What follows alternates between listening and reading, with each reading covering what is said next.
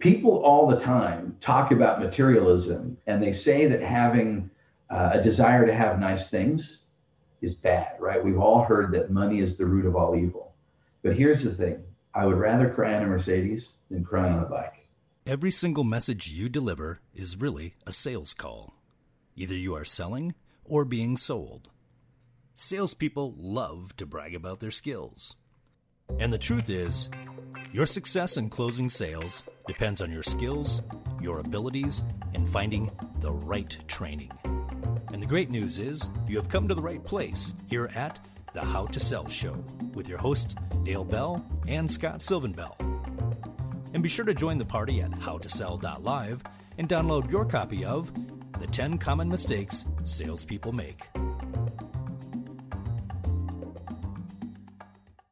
Aloha from Sacramento, California. Today is a pretty cool day. I've got Gregory Downey, who's the GREATitude coach. Now, the cool thing is, I have known you for probably 25 years. Pretty close. No, absolutely. Yeah, 25 years. 25 years. It'll be, no, we just lied. Oh. I worked with you 25 years ago, but we've known each other since 1993. Yeah. Even because I spent 2 years off on the East Coast, serving humanity. And we actually met a year before that. So 28 years. Wow. Yeah. So, and for the longest time, I had wanted to interview you, and our paths keep intertwining and crossing, and you're over in Europe, and then you're over in Mauritius, and you're over in Malta. And it just so happened that we coincided. And you do this really cool thing with manifestation and helping people see their true potential. Absolutely. And so you have a book called Attracting Miracles. I do. And is it just that easy to attract a miracle, or is it like just platitudes of something to say? And I always I like to differentiate the difference between simple and easy. So the recipe, the pattern, I would say is simple, but putting it into practice is not always easy. And that's because of limitations from within self. The universe makes it really simple. It's us that complicate it and make it not so easy. So I'm taking my fingers. We as humans, that's right. We tend to complicate. Yes, absolutely. Okay. What's an idea or a way that we complicate ourselves and block ourselves from attracting a miracle? So have you ever dated anybody that just came across as really needy? Yeah. Okay. So how did you feel like toward that person, or what was the vibe that you picked up from somebody that was really needy? There's like I want to avoid this. I don't want to be a part of this. That's right. Yeah. And needy energy is, in a big way, it's resistant energy. And so energy takes the path of least resistance. And anytime somebody is needy, you actually push that thing away rather than invite it into your life. Interesting. And for those of you that maybe are struggling with relationships, become indifferent about whether or not you end up with somebody and send out indifferent energy, and it just completely changes things. In other words, so it's desire without need. Saying, I'd really love for that to happen, but hey, it's not the end of the world if it doesn't. So I work with salespeople and business owners pretty much on a daily basis. Absolutely. And one of the worst positions for someone to go into is wanting a deal so bad that they need it. Oh. And desperation is a oh man, I was just going to say, you can smell. So when I started in the coaching industry, I was doing enrollment for Jack Canfield. And one of my mentors taught me that people can smell desperation even through the phone. Yeah. And so the hardest thing for a salesperson is to be willing to end the conversation if it's not a fit or going in the right direction. Yeah. Be willing to say, what? Hey, we can part as friends.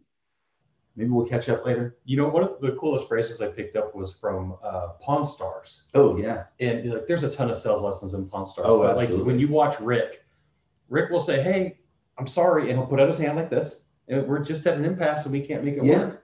And it's just very gracious. He's like, "All right, peace out, Girl Scout. Yeah. We're done." Yep. I'm not gonna chase it. It would be great to have it in the shop. I don't know when I can sell it, but hey, I'm not gonna die without it. Cool. So that's the indifference that you're talking about. Absolutely. Okay. Yep. Desire without need. So there's a push versus pull type of a feeling with that as well. That's right. Okay. So and when you are desperate or when you chase something, you're pushing that thing away. But when you allow it to come into your life, then you're pulling it toward you. Oh, well, that makes sense. Now you have a pretty cool moniker called the GREATitude coach. Absolutely. How did that come up? Yeah, so that was the core of my branding. So at the time, I was still coaching for Joe Vitale and Nightingale Conant, a bunch of other names that most people recognize if they've been in personal development signals or circles. And when I was sitting down with one of my mentors, they asked me, well, how are you going to brand yourself? Like, what are you going to do to make your message or to make your position or your unique offering unique? And one of the things that I struggled with for a huge part of my life was realizing and feeling like there was greatness in me, but not knowing how to pull it out and not knowing how to actually apply my own greatness.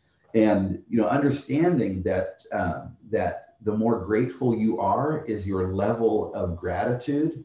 The more you recognize your own greatness is your level of gratitude. So what you're saying is having gratitude is like a hidden multiplier or a hidden lever for propulsion to exceptionalism. Absolutely. But the key is also recognizing or actually being able to acknowledge your own greatness. Every human being is born with greatness, but not every human being learns to acknowledge it and then to draw it out. Do you have any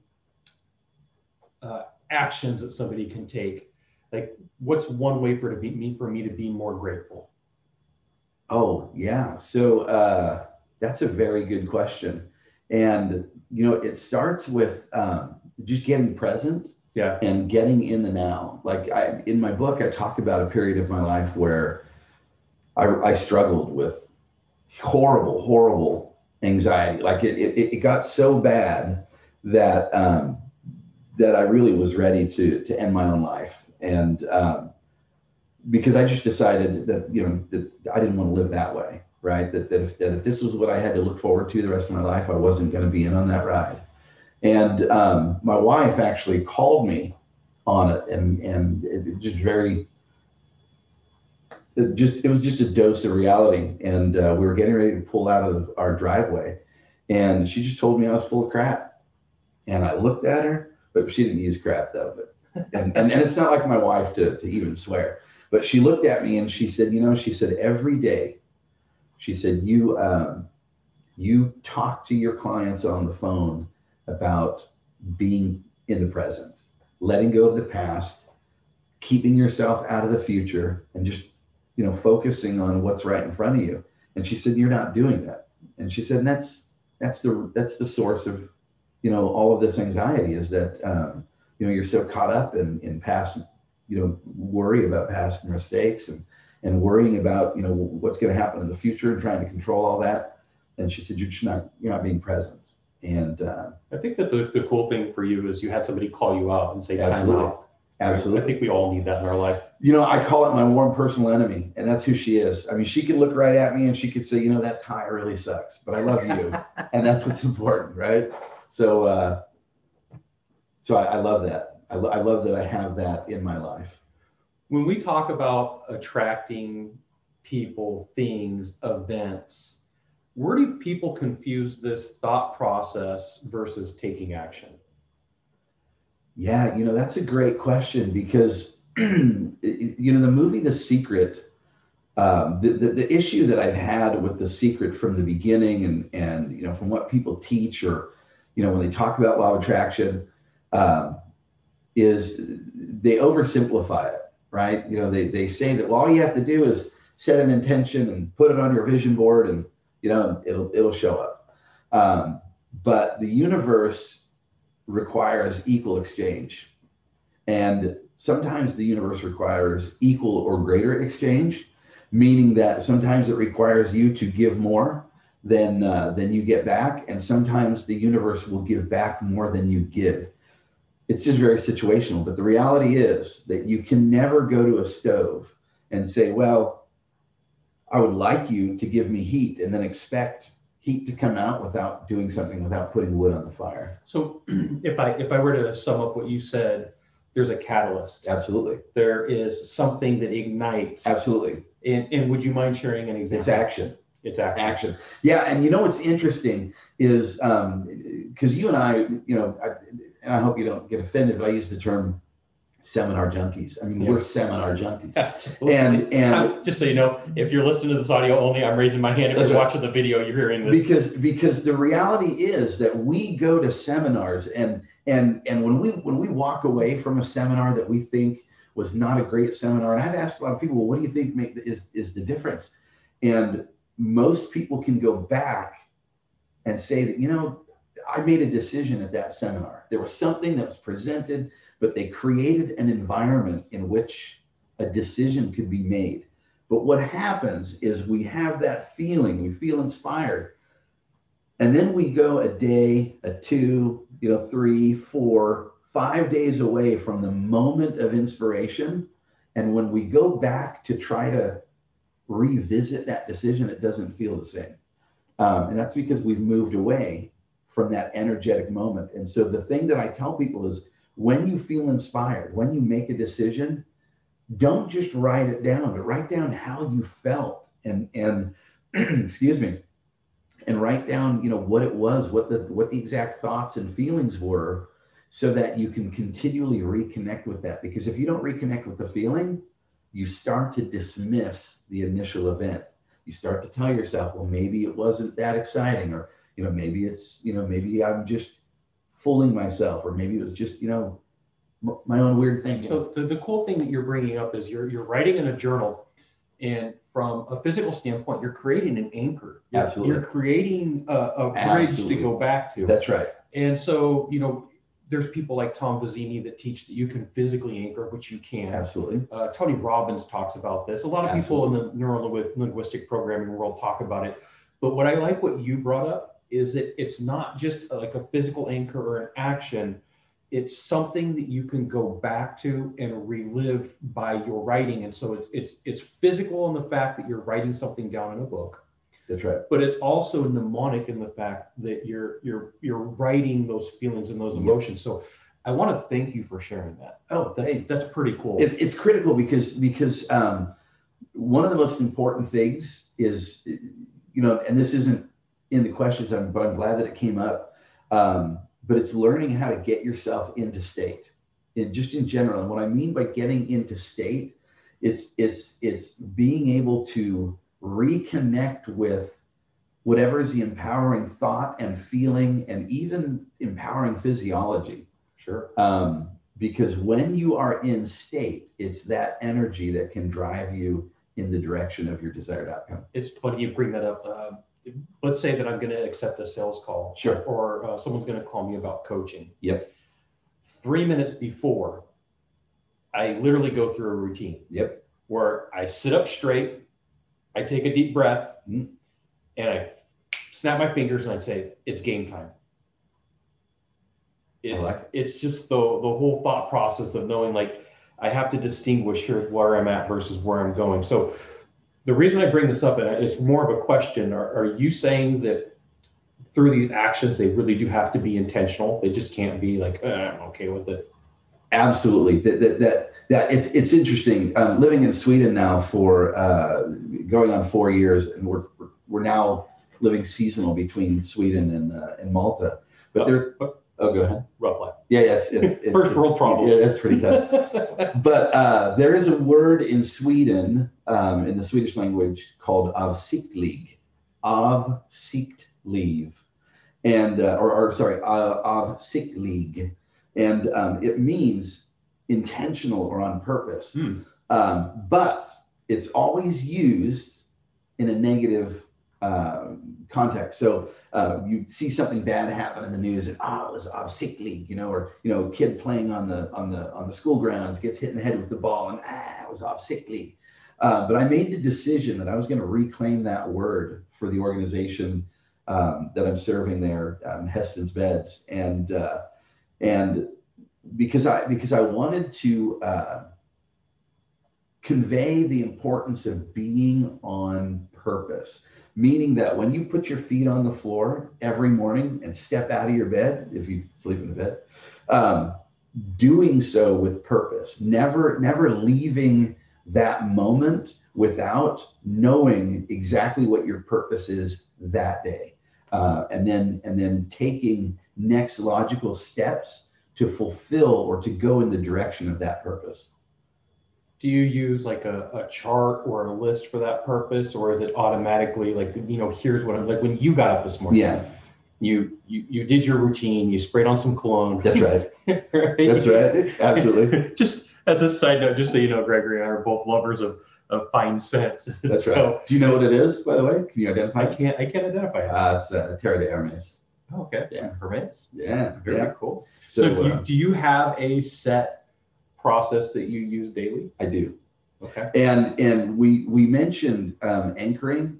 In fact, I was going to comment. You use a finger snap, and so I squeeze my shoulder. Yeah, that's pretty cool. Absolutely. That's my anchor. Is I squeeze my shoulder, because here's the thing. I think at least maybe not every, maybe this is how I imagine it, but I wish growing up, that my father would have put his hand on my shoulder and gave me a little squeeze and said, you're okay, you're awesome. You're okay, you're That's okay. right. And I never really got that. I never really felt like, like I had that.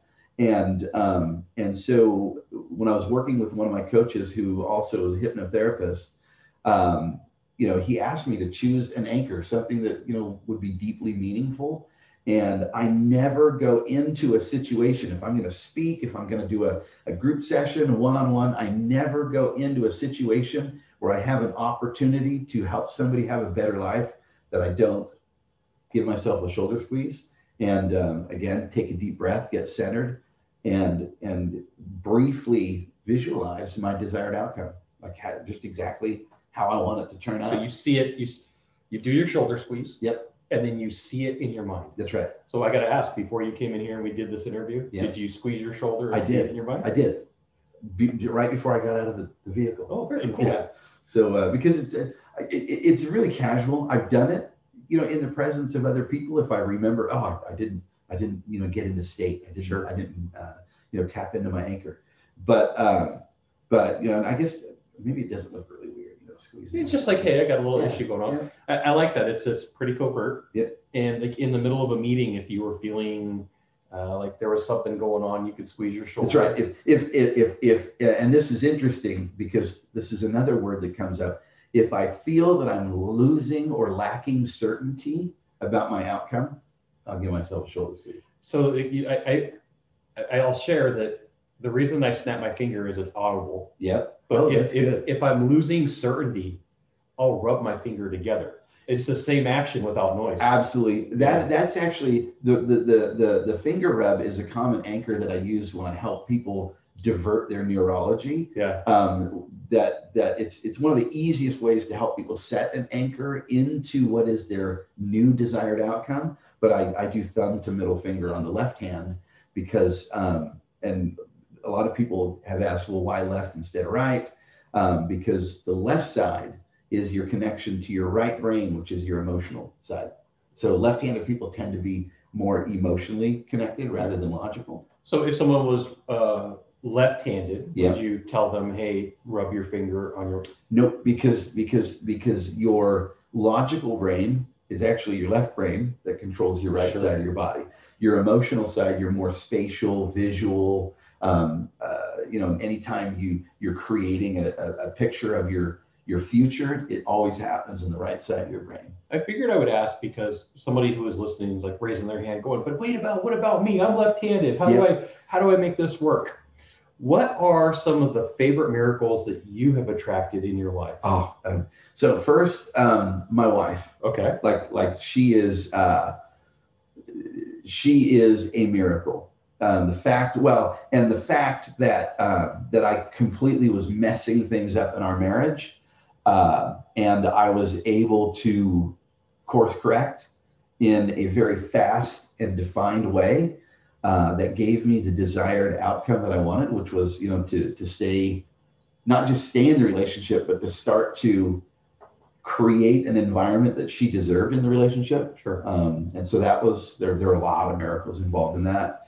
The fact that I am in Sweden doing what I'm doing with the organization, the fact that Jan Rita and I kind of got the same download from the universe, if you will, when I reached out to him and said, I'm feeling kind of this thing about your situation. There were just huge miracles. Can we pause for a second? Yeah, you bet. Not everybody knows your story. Yeah. And not everybody knows who you're referring to. Oh, yeah. So can we just take a second and reset what you're discussing? Yeah. So I for many years coached for a lot of recognizable names within personal development.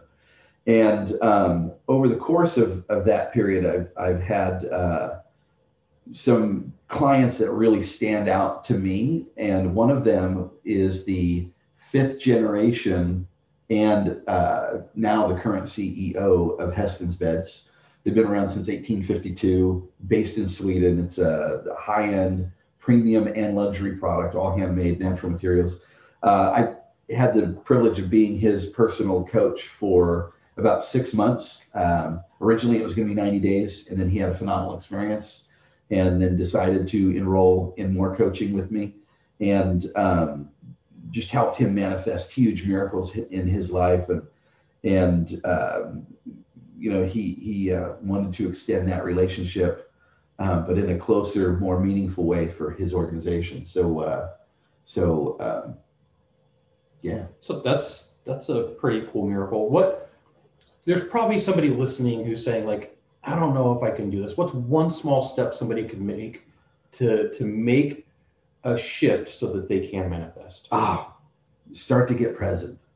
Okay. In other words, and when I talk about that, so here's something that I think that we overlook as human beings, or that we don't give enough attention to, and it's that we all have an emotional soundtrack, that we have an emotional undercurrent.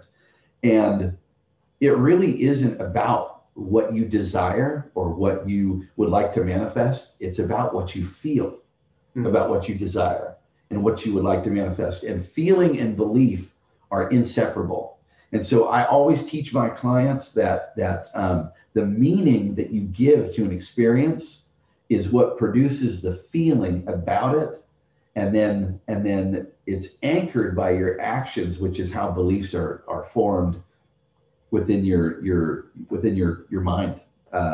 And so really getting present and becoming aware of what you're feeling at any time during the day is critical to manifesting.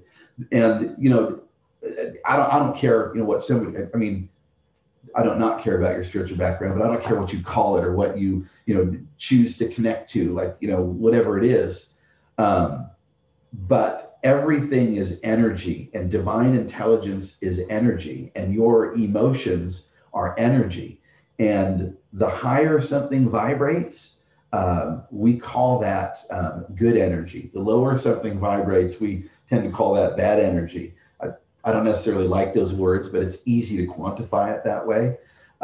And so if you are going to choose a feeling for yourself, right? If I asked you, well, is the feeling you're having right now something you would reasonably choose for yourself? And if you check in and look and you see what's there, most people will say, well, I'm feeling kind of crummy, or I'm feeling angry. No, I probably wouldn't choose that for me. Okay, well, what would you choose?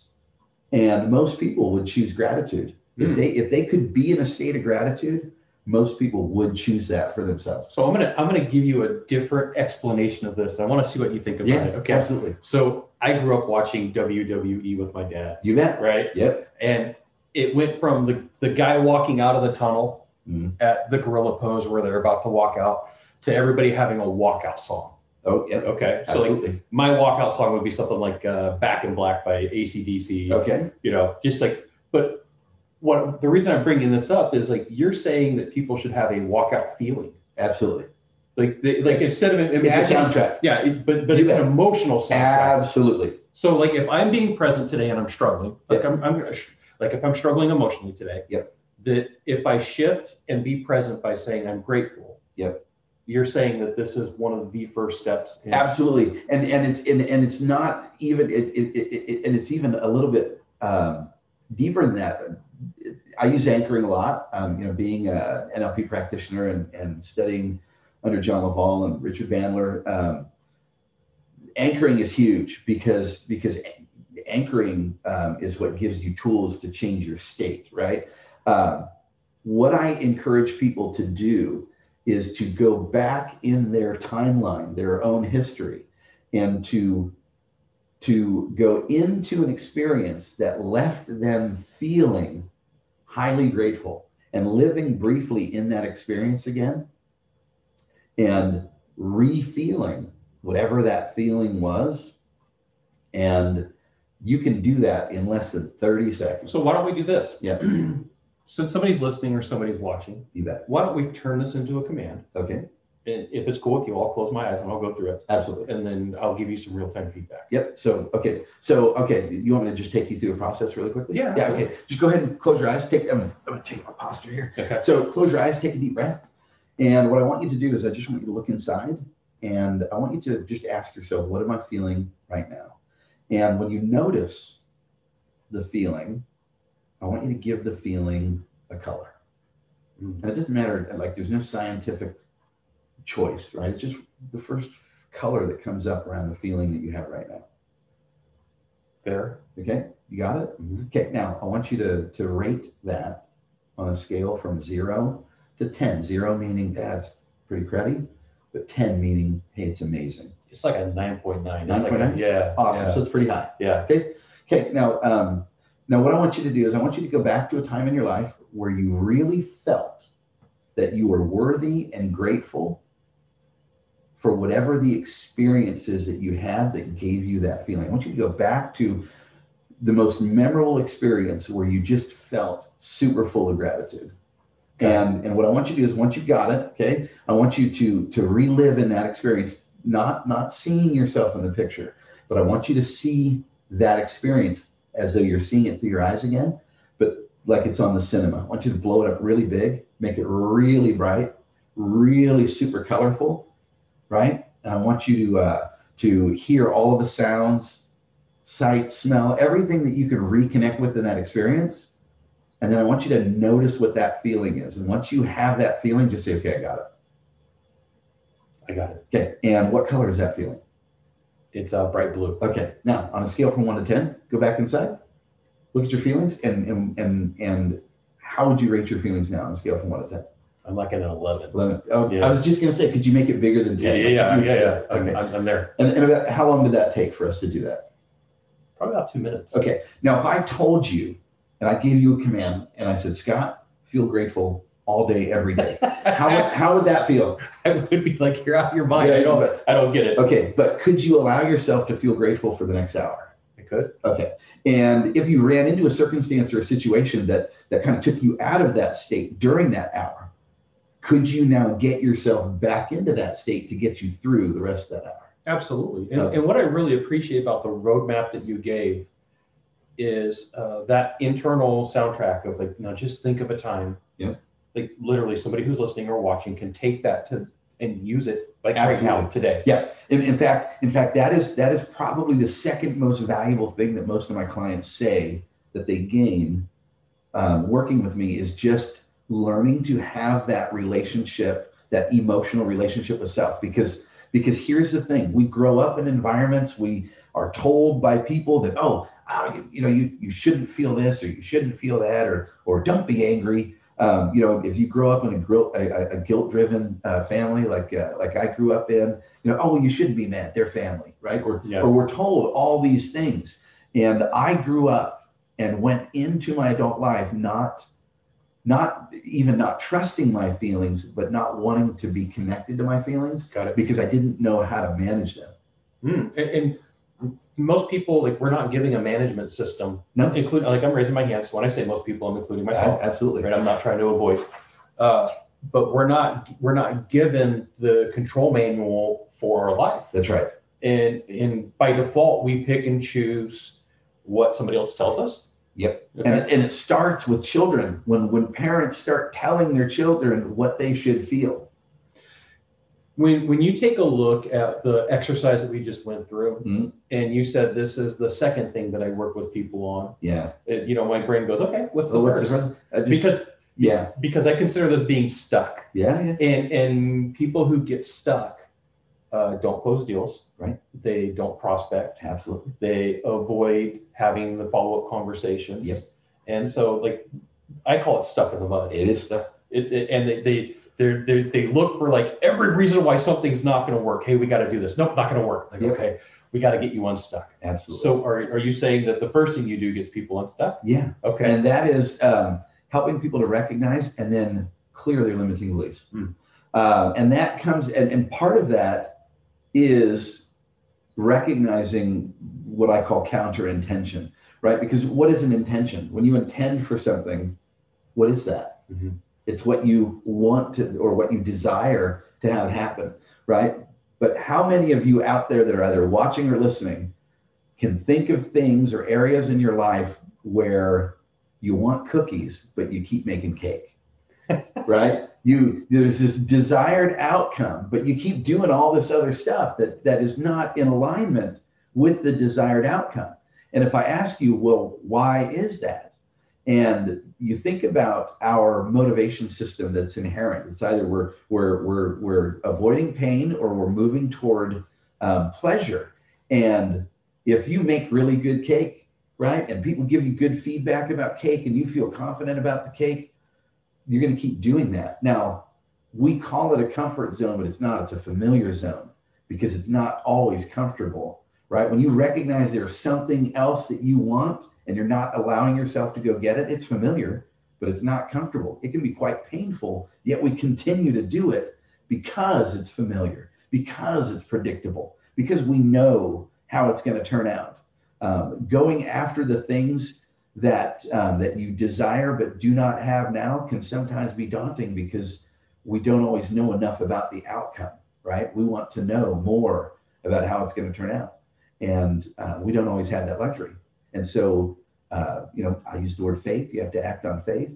But if you act in a way that is counter to what you desire, you're going to get that other thing instead of what it is that you'd really rather have. So, Greg, I want to go down a different path. Okay. And there's a point where we're by ourselves, but we also intersect and have interactions with other people. Absolutely.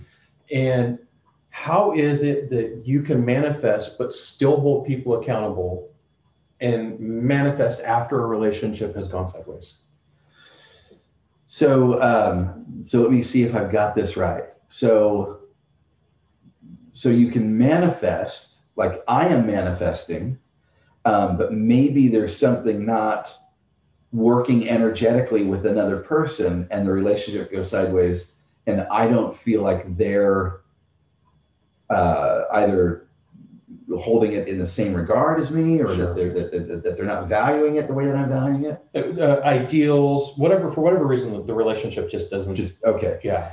So it comes back to, and this is going to sound crazy, but it comes back to creating emotional safety in the relationship, right? Because if we wake up one day and our values do not match, it's because we weren't checking in with each other the way that I tell my clients to check in with themselves.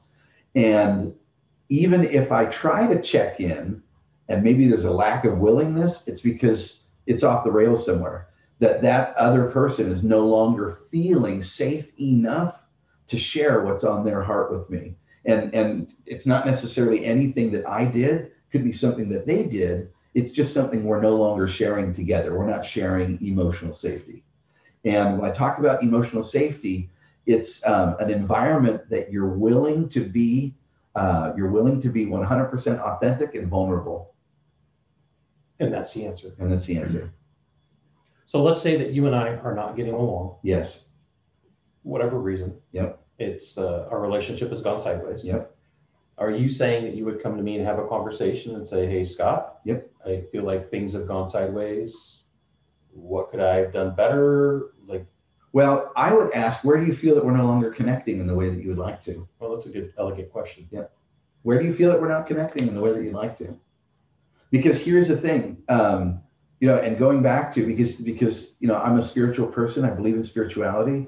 But for me, one of the biggest breakthroughs in my life was being able to validate what it is that I truly desire and to hear myself say it.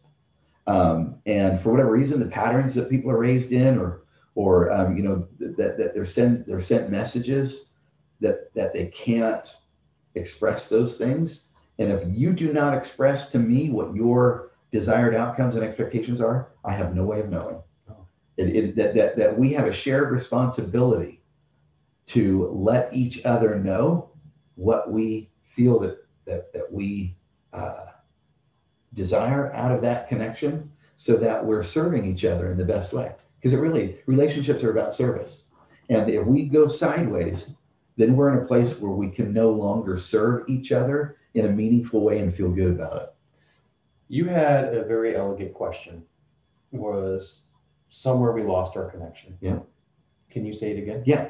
So where is it that we're not connecting, or where is it that we're not connecting in our relationship that you would like to be connecting? Now I'm gonna take this to like a relationship level, but not like what people would imagine. Yeah. Let's say I'm in a closing sequence. Yeah. So here's the deal. I love it, and I know where you're going. You don't even have to ask me. It's like being on a date, and the person you're on a date with won't hold your hand.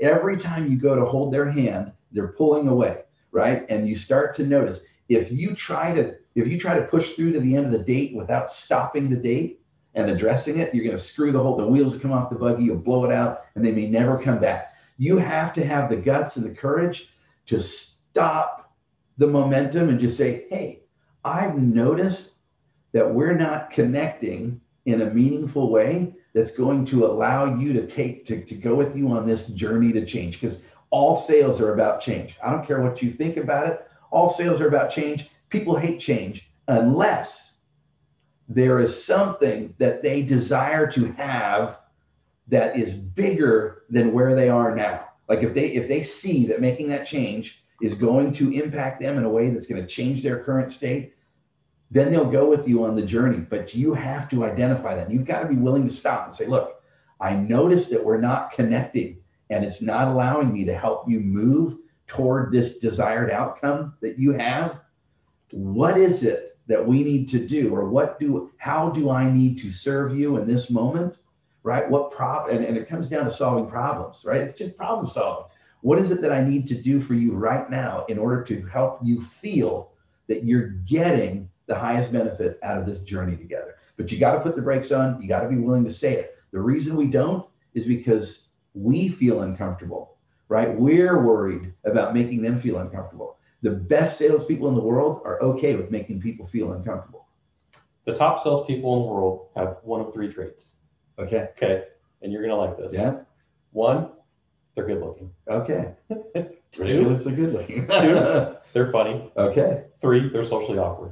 Yeah. Yeah. And the best salespeople like me are good looking, funny, and socially awkward. Yeah. All right.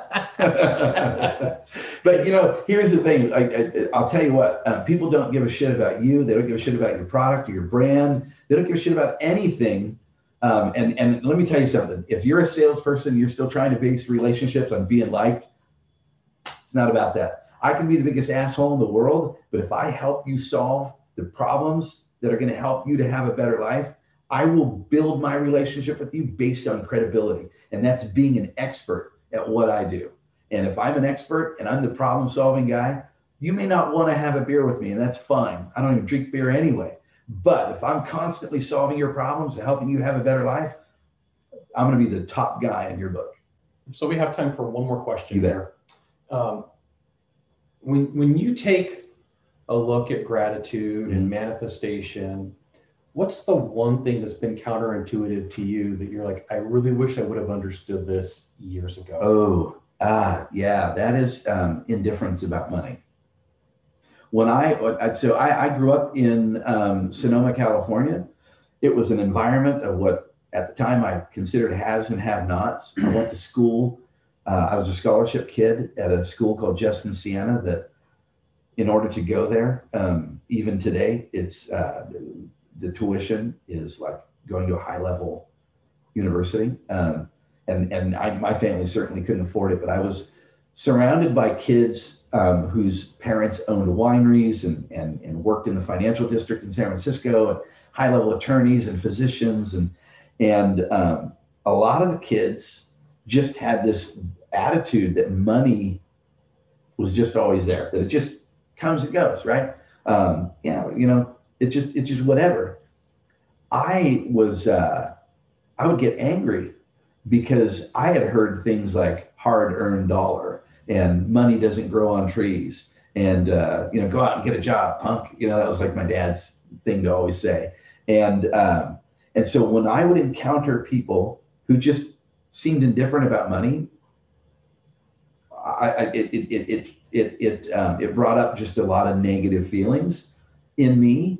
And when I realized that that the true way to attract wealth is to be indifferent about it, right? In other words, it's like it goes back to the needy relationship. I would love to have as much currency, as much, whichever instrument you want to use or call it. I would love to have as much of that in my life as possible. I don't need it all, and I'm okay without most of it.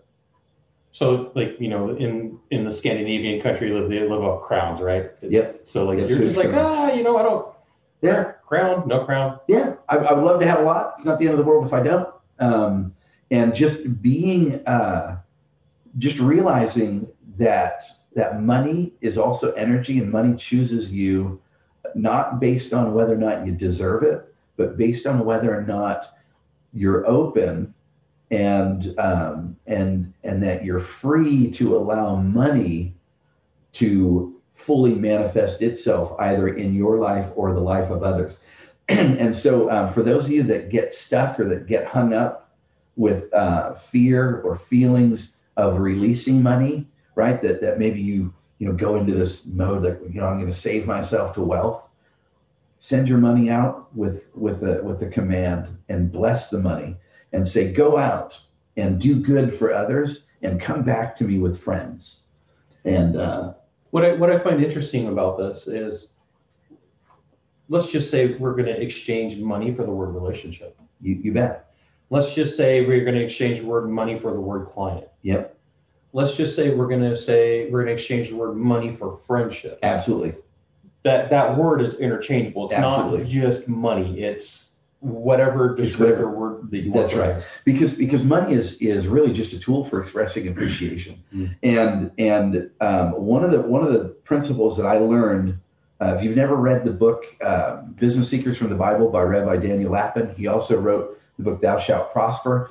One of the things that he teaches is that that everything in your life should be about connection, and the purpose of that connection is to help other people have a better life. Now, people say, well, money isn't everything, or money isn't important. Money can't buy you happiness.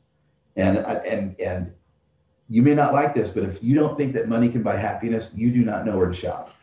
Like, you are not shopping in the right place. You're not buying the right clothes. That's right. Because here's what I tell my clients. I would rather cry in a Mercedes than on a bicycle. Instead, it was a really good bike. Okay, maybe, right? But here's the reality that everything is about connection with the intention to help other people to have a better life.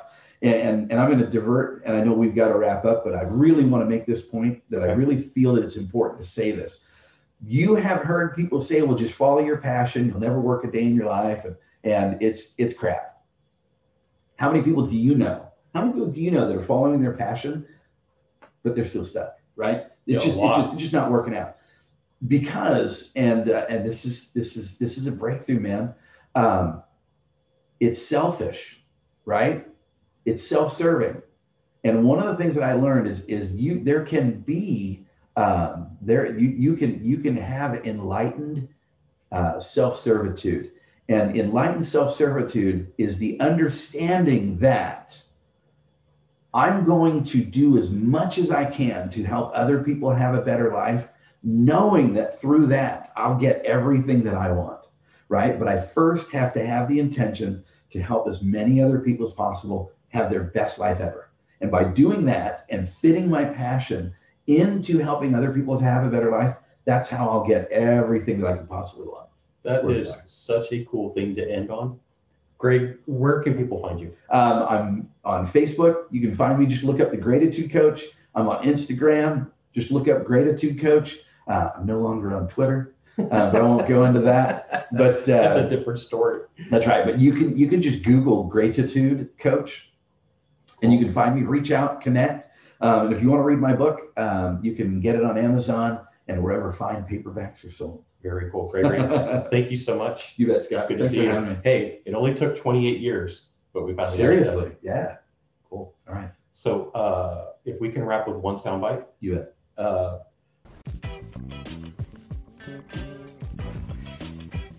Thanks for checking out this episode of the How to Sell Show. You can join the party at howtosell.live to get the show notes, links, updates on new episodes, recordings of previous episodes, articles, as well as videos. You may not know this sales secret, but sharing this episode with a friend will bring you good luck. See you soon. Mahalo.